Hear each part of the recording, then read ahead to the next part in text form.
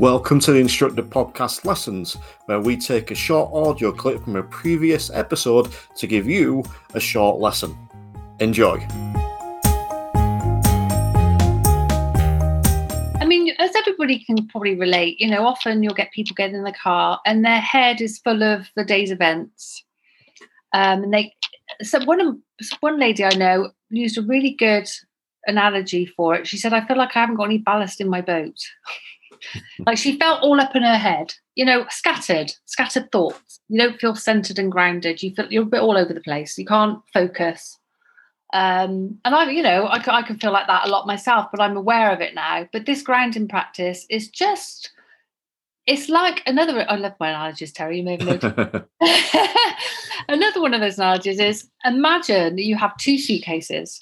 One is labeled the past, one is labeled the future, and you can set them both down. So that's what we do on our lessons. We set it all down and we just come into the present moment.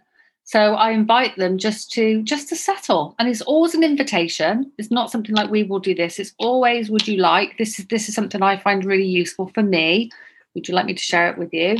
They've all said yes. They all love it, to the point that if for any reason I forget because I'm in a bit of a hurry or I've got other things going on in my own mind, they all remind me. They all say, oh, we haven't done the practice.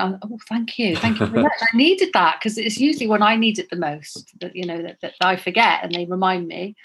And you can literally feel the energy in the car, literally just come down, And then I might even do it. I might invite them to do it again if there's been a bit of a stressful moment and they're feeling a bit, perhaps the lesson's been a bit hard for whatever reason, or they're finding something a bit difficult. I'll say, would you like to pull over and just do a practice again? Only lasts 2 minutes. And even one lad who I had, who was not the sort of lad that you would really associate with mindfulness, he wasn't really his bag necessarily, though we'd have a few interesting conversations about it. He did do the grounding practice at the start, but I could tell he wasn't quite so into it. However, the morning of his test, my goodness, he was so glad of it. Because he was so nervous, and I said, we can do a practice if you'd like to. Oh yeah, yes, we did it.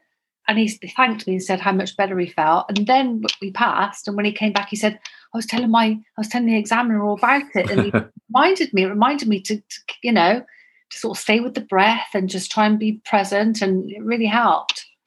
So it's a really good, just to help them to focus and just kind of come out of that busy, flow of thoughts that might be elsewhere. See, I think that's really an interesting point because, like you said, that lad, he's not necessarily got a massive benefit from every lesson, but it's a tool in his toolbox. Yeah. So when he's come to actually need it, he's been able to use it. And I think this is one of the things that probably more than instructors, but as instructors, we're guilty of. If it doesn't work instantly, we will discard it. That didn't work. I tried it once. It don't work. We're not, I mentioned coaching before. I once asked a student what they wanted to do this lesson. They said motorways, and it was the first lesson. The coaching don't work, and I think that we're quick to do that, but I think your perseverance there, maybe that's not the right word, but his perseverance in wanting to keep going with it, then allowed him to use his test. Now, again, we'll never know whether he would have passed his test without it or not, but it certainly helped. Mm-hmm. So I think that's a real kind of key point there.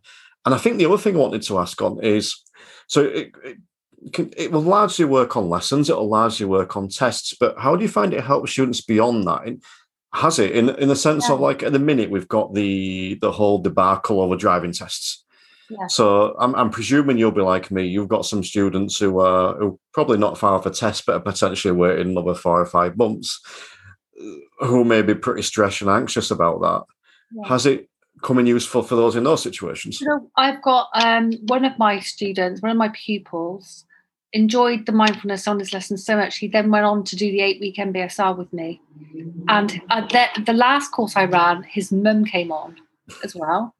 And she just told me how beneficial it's been for him, because he was quite a shy, quiet lad. And it's just given him so much more confidence in his driving as well. yeah, and I said to him, goodness, I wish I had learned what you learned at your age. He's like 19. Yeah. I wish I could have learned this when I was your age. And I had one lad get in the car after lockdown I hadn't seen for obviously however many months. And he said, I've still been using the mindfulness. And I said, have you? What have you been doing? He said, just for myself. He said, I've just been taking a bit of time, I think he'd been struggling with the whole, the exams and the whole school situation. He hadn't been using an app or anything. He's just been taking some time just for himself, and so they do, and they're all really interested. I talk to them about it. It really helps with emotional intelligence. For a lot of them, they get really, really stressed out when there's people behind. They get that. They feel like, they feel like they're being rushed, don't they? When there's people right on their tail. So it's really helped to have a conversation about that. It's just a mindset. It's just a mindset. It's a way of being. It's a way of relating to the world. And there's good days and bad days. I'm not going to say I'm mindful all of the time. I'm not. I'm like anybody else. You don't suddenly have a personality transplant, but I think it just allows you a bit more choice and just a bit more awareness, really, as to what's really going on. Thanks for listening to this short lesson. For more information, check out www.theinstructorpodcast.com.